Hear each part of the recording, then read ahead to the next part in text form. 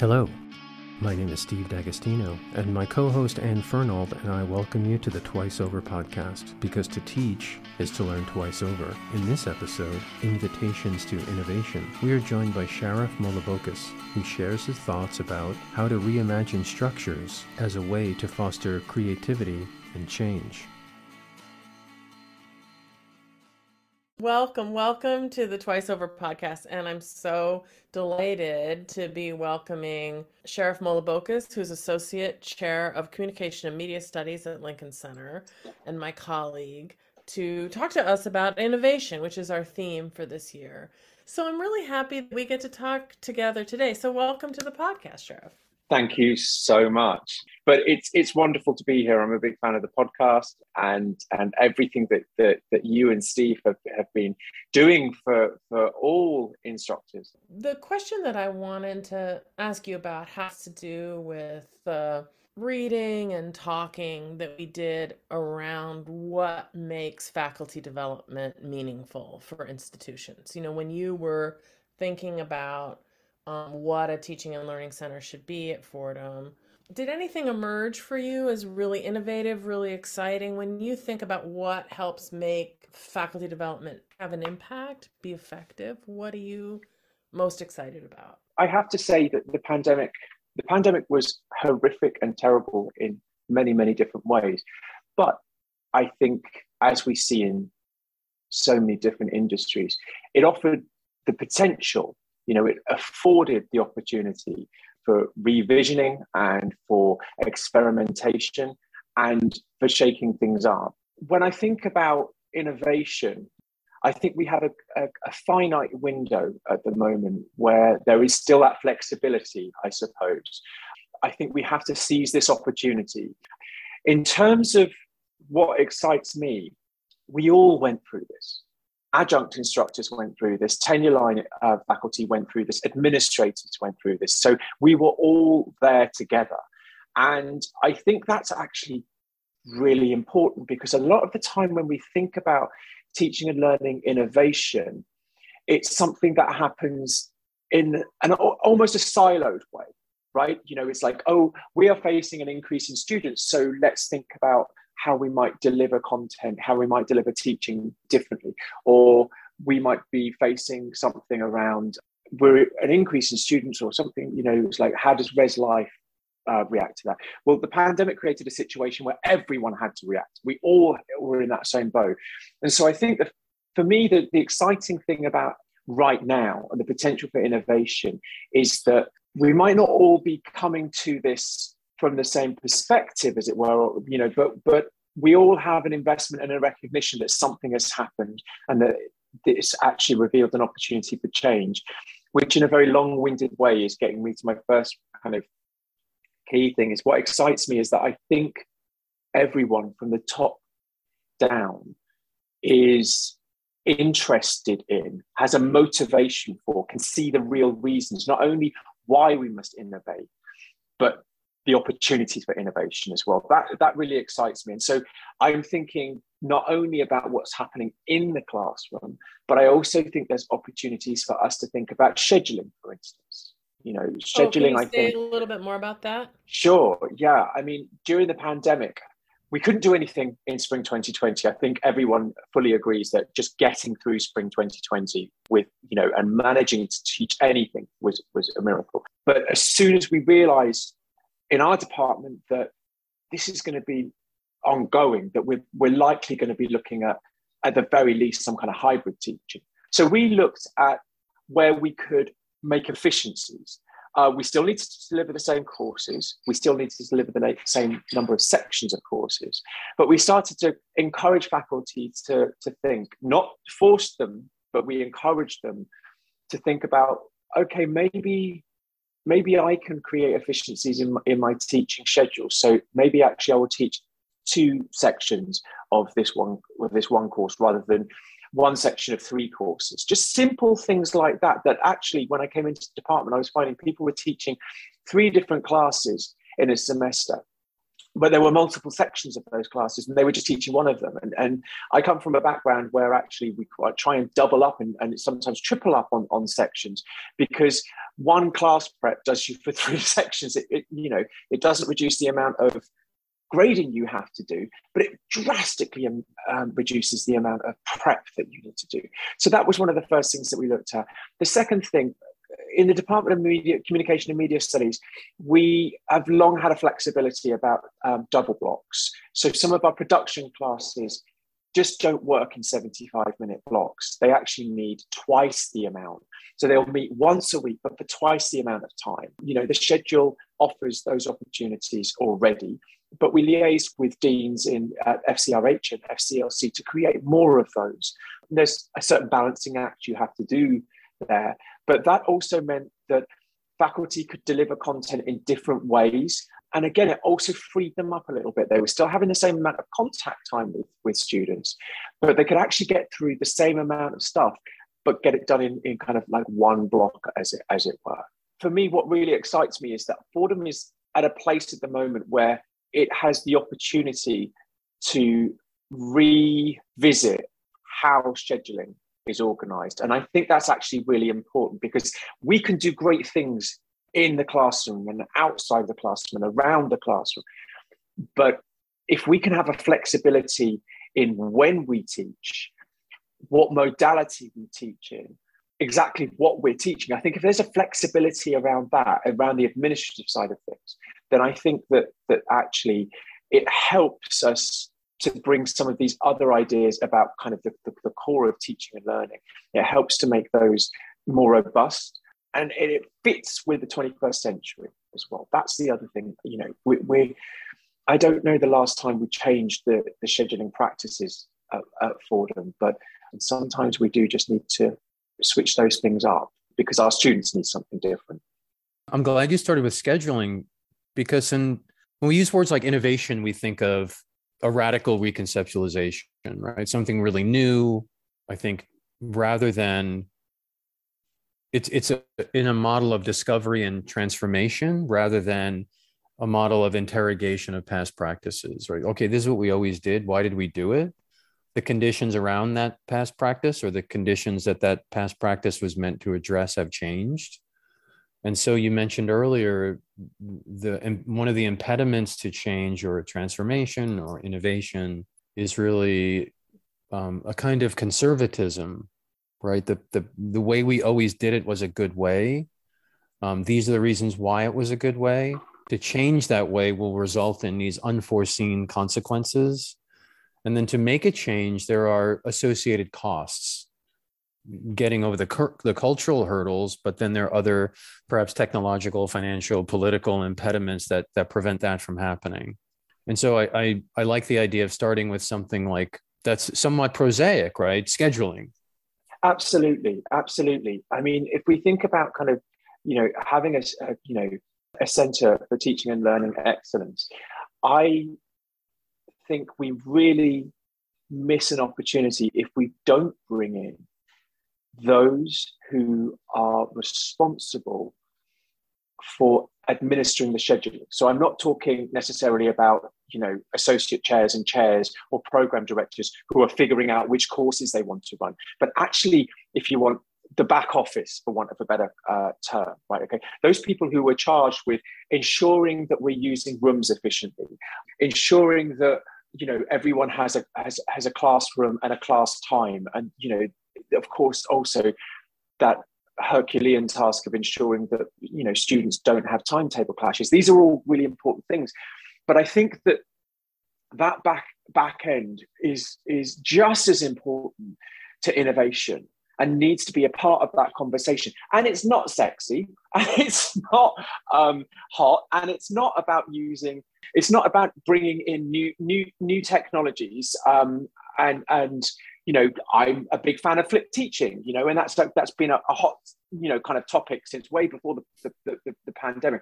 But these things aren't necessarily sexy, and we don't necessarily think of them as core to teaching. So we think about the people who are drawn to innovation are generally not the kind of people that are interested in operations. they're sort of like at the cutting edge of what's new, but that newness, that transformation can't happen unless we interrogate these past practices. And all the detail-oriented folk building the structure are really deeply committed to that structure because that's where they live. So that there's a really interesting cultural disconnect there. Absolutely. I think every university is defined by a tension between the administration and the faculty, right? And never the two shall meet, and they'll always disagree. But I think that those most innovative members of faculty, those who really want to see changes in teaching, they miss a step if they don't look at their teaching holistically. They miss a step if they don't think, you need to think outside of the box, and a lot of people are thinking about that on the front end of teaching, about how they deliver content, how they are handling assessment, how they're giving feedback, right? But actually, you're only looking at half it. You're not reaching your full potential if you don't look at the back end as well. And you need to bring those people along. Now, that I think there is this long-standing kind of belief that it's like, well, I'll do this innovation in spite of the constraints that the administration are putting on me. But have we ever actually sat down with those folk? Have we actually sat down with associate deans and assistant deans and so on and so forth and said, what would you do if you could rip everything up and do everything differently? How would you think about scheduling? How would you think about that? And what conversation would you want to have with those people in the classroom, right? What is it that you think are the ways in which we could do things differently? Because it's very easy to kind of write operations offers. They want to keep things as simple as possible and keep it as straightforward and do things as they have been doing, and therefore think, oh, well, they're going to be quite conservative in their viewpoints. But one of the things that I think came through in the Reimagining Higher Education project, which did bring, faculty and administrators together, was that actually everyone can generate ideas. Everyone has ideas for efficiencies, and they might be really small ideas, but actually putting them together, having a conversation around that is really useful, because you can't engage with that kind of innovation unless every stakeholder who has some role in that comes to the table, and is given a voice and is also given a charge to innovate as well. We're charging faculty to innovate, but where's the kind of call on that operational side? Where's the invitation on that operational side? This is so exciting, and I just want to kind of bring it down to a concrete level, because I think it may be hard for people listening who haven't sat with that spreadsheet of a schedule to even imagine why what you're describing would matter in a faculty member's life, right? So I'm really curious what you've seen from your colleagues, but I want to tell you a couple things that I've seen from my colleagues and my students. It used to be, Fordham's class schedule is typically, or has been for years, Monday, Thursday, Tuesday, Friday, with Wednesday a very lightly scheduled day. That was because the administration, this is what I was told, was absolutely averse to people having a 3-day weekend, right? They were absolutely did not want people to be able to skip out of town on Fridays. But the fact is that my colleagues at other institutions who are working in my area, all of our seminars and symposia are on Fridays. If I want to participate in research with local colleagues who are just a MetroCard swipe away, I can't teach on Friday because there are 3 or 4 monthly meetings on Fridays. And that enriches my intellectual life and makes me a better teacher. Similarly, I know when my students are able to arrange their schedules so that they have a day or 2 days a week that don't have classes, they can take a job and take an internship, which is essential for their professional development. It helps the faculty and it helps the students when we have these blocks of time that are not in class, whether that's because that's a day when we can meet as a group, everyone who's teaching this course. We never schedule this course on Tuesday mornings because on Tuesday mornings we have a Zoom to talk about how it's going once a month. Or that's a day when my students can take an internship, right? So I'm wondering if you have examples like that in your department, where inviting people to be innovative and intentional with setting their schedules, doubling up preps, has yielded cool results or interesting connections? But I want to kind of zoom out for a second and take that 3-day weekend issue. I think one of the issues that we have at Fordham is that we want to be research intensive, but the way we operate is teaching focused. That's not necessarily a huge problem. There's a tension there, but it could be productive. But if we treat teaching as something that equates to being chained to your desk, then I think we have a problem there. Okay, I heaven forbid that someone had a 3-day weekend. Well, most of the faculty that I know, would use that 3-day weekend. Every now and then they might take a 3-day weekend, but most of the time they would probably actually use it so that they could actually speed up and get into research, right? There's this belief that research is something that you turn on and off like a tap. And of course it's not. Any of us know that actually, you need a bit of a run up into it and a bit, you need to come back down from it as well. So I think that there is also this kind of real issue between faculty research and operations around teaching. But putting that aside, increasingly, and this is something that I've we've done at a previous institution that I've worked at, is not thinking about section.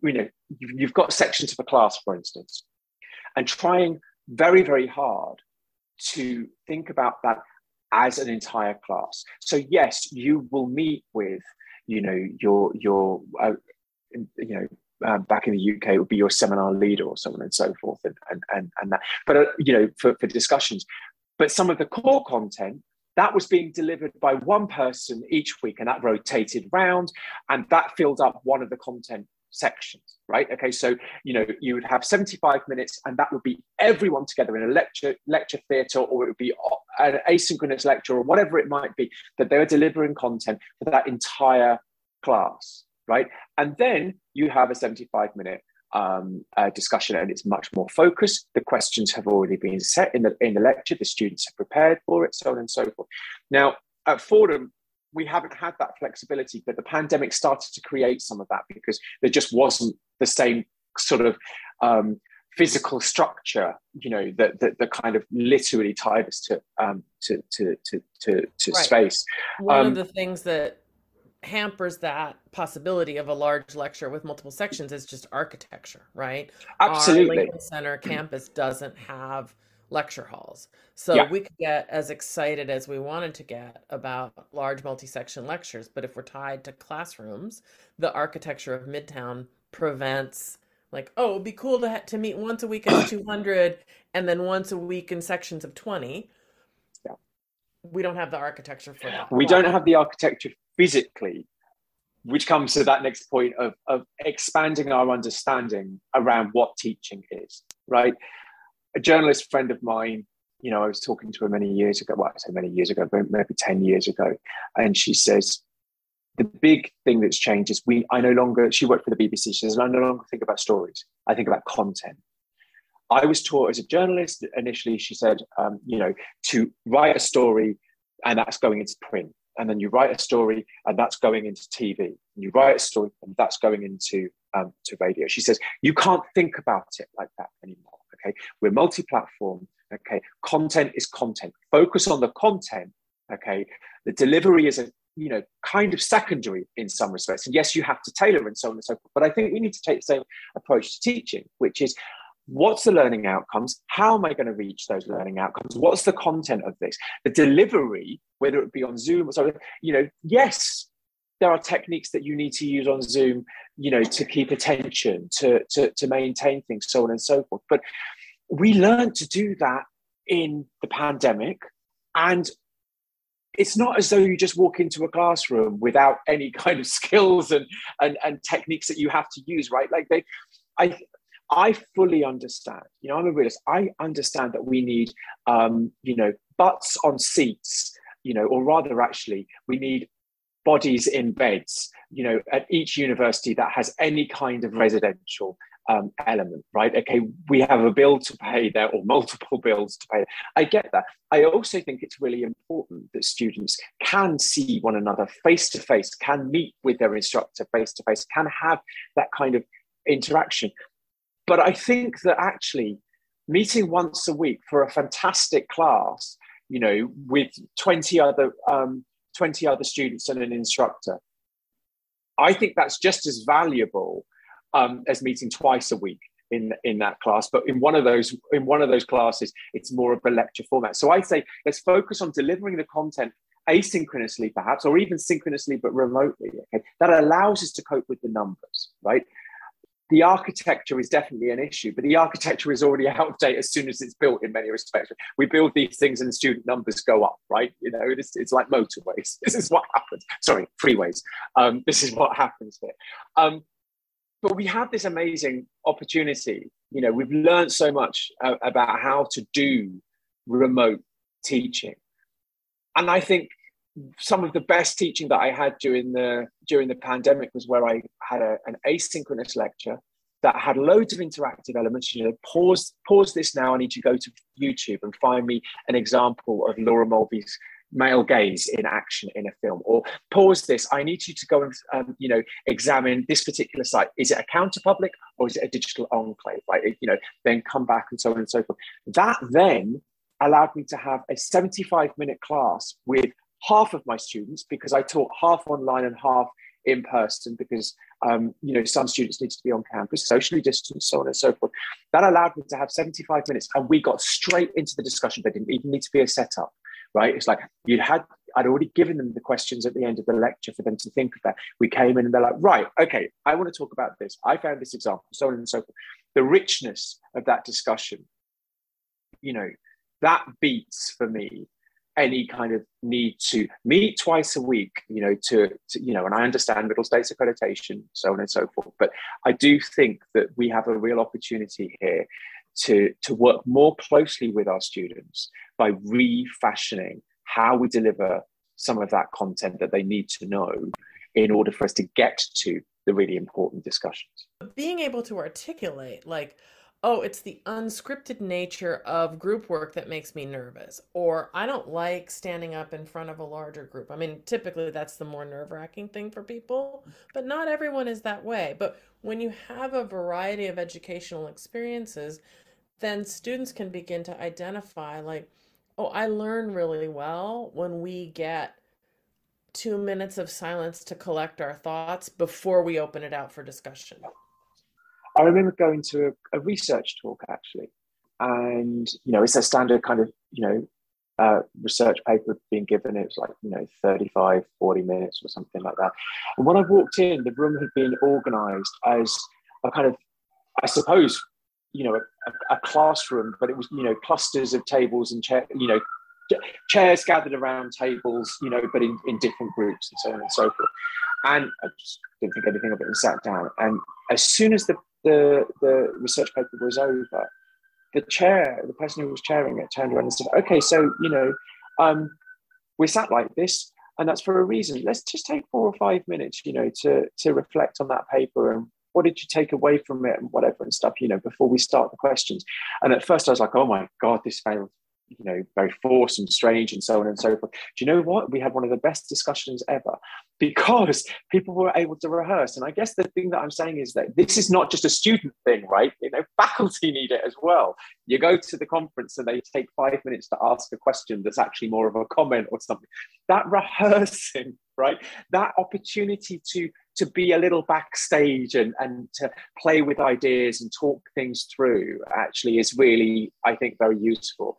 And I think that creating spaces where that can happen in the classroom, but perhaps also outside of the classroom as well. One thing that I did in a pandemic, we had loads of class spaces available, but I wanted students to be able to talk. And so I was putting them in, I actually had the luxury of being able to put them into different classrooms, to do that work, and I could go around and see them. And that was great. But obviously we don't have that quite so much now. But I mean, I team taught a class once. It was really, really, really hard. Talk about back-end negotiations.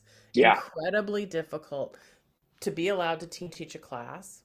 And then I got them to reserve 2 classrooms for us adjacent to each other. And so we had 40 students, 2 professors, same course, same number, same section, 2 rooms.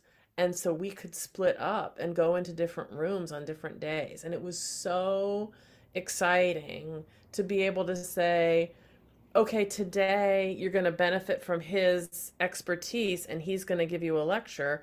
And the other half of you are going to be working on writing pedagogy with Anne. And then we're going to flip that the other day of the week. And so we had this smaller group thing. And then we are going to come all back together for a couple more sections. And that took so much administrative work, but it Yeah. was such an exciting teaching experiment. And it comes back to my point about bringing the administrators into the conversation around innovation. What would happen if we stopped thinking about a 2-3 and instead started talking about the number of hours someone delivers, right, in terms of teaching? How might that open spaces where we look at a course not as being taught, twice a week by this one instructor, but actually this course requires this number of hours, and Anne is going to teach this number of hours on the course, and Steve will teach this number of hours, and Sharif will teach this number of hours, right? What might that look like?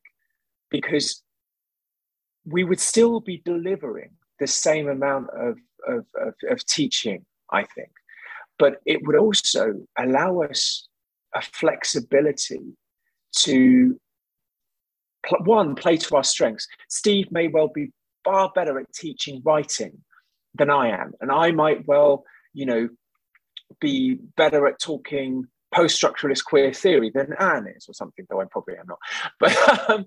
But you see what I mean is that we can play to our strengths. Okay, we can divide that up. They also get an experience with 3 different instructors, and I think that's also the other thing that Fordham could really benefit from.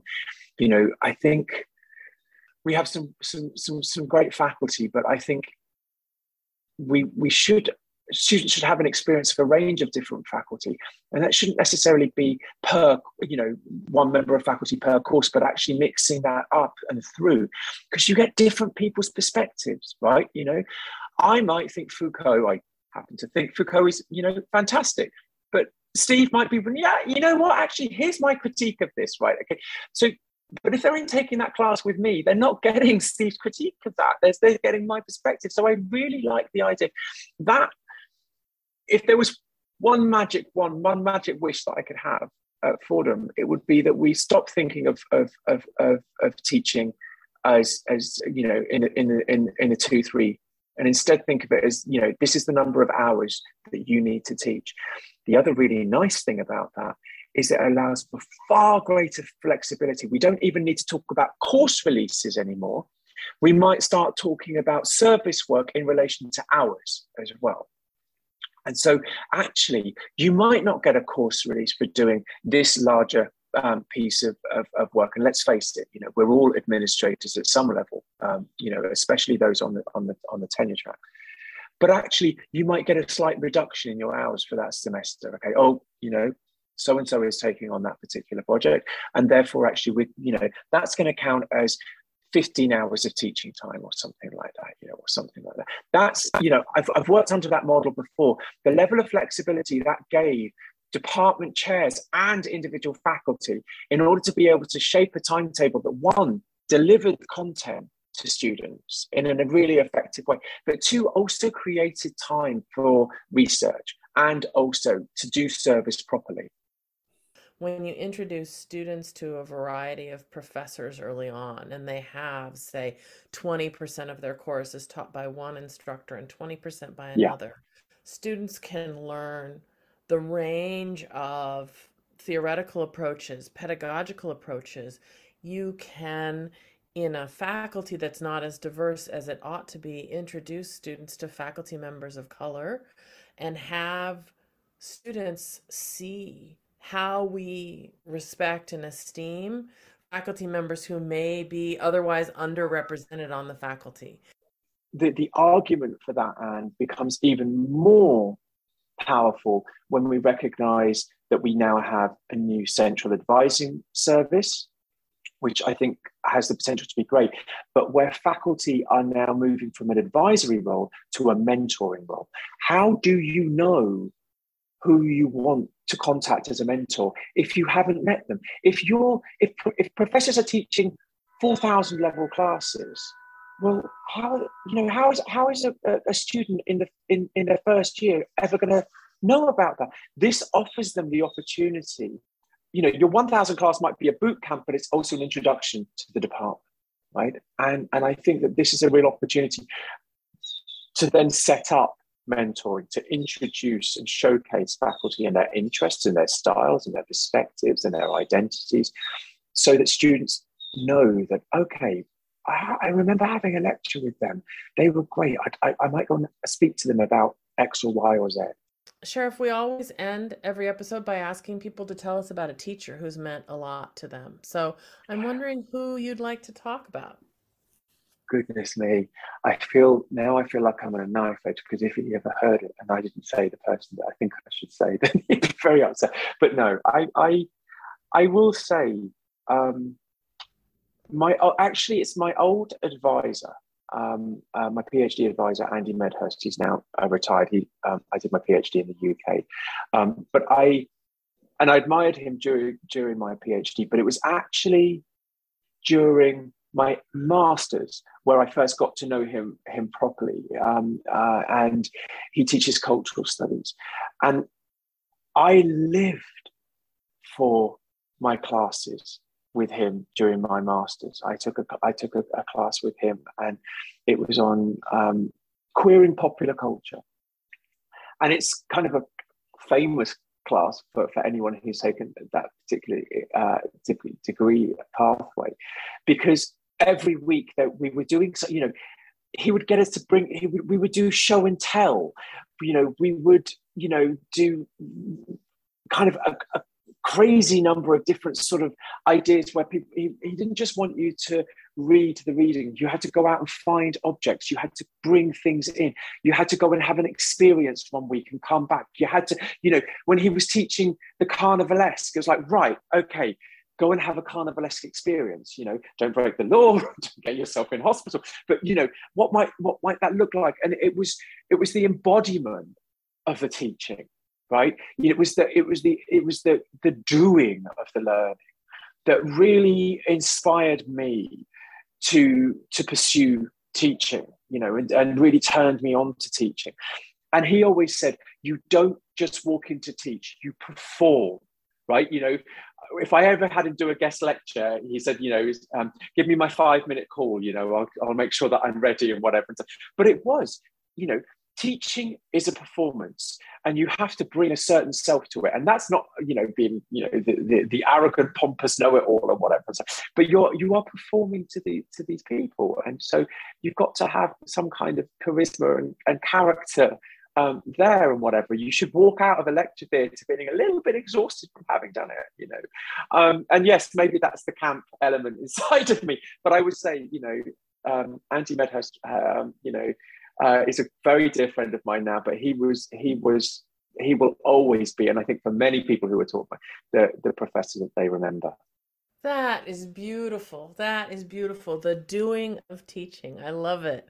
And yeah. Steve always talks about the character of Professor D'Agostino, right? So we've talked about that idea a lot of who we are with our students as like ourselves, but a better version of ourselves and a focused version of ourselves that's about performing the doing of learning. Yeah, absolutely. This was terrific. Thank you so much. It was a real pleasure. Thank you very much.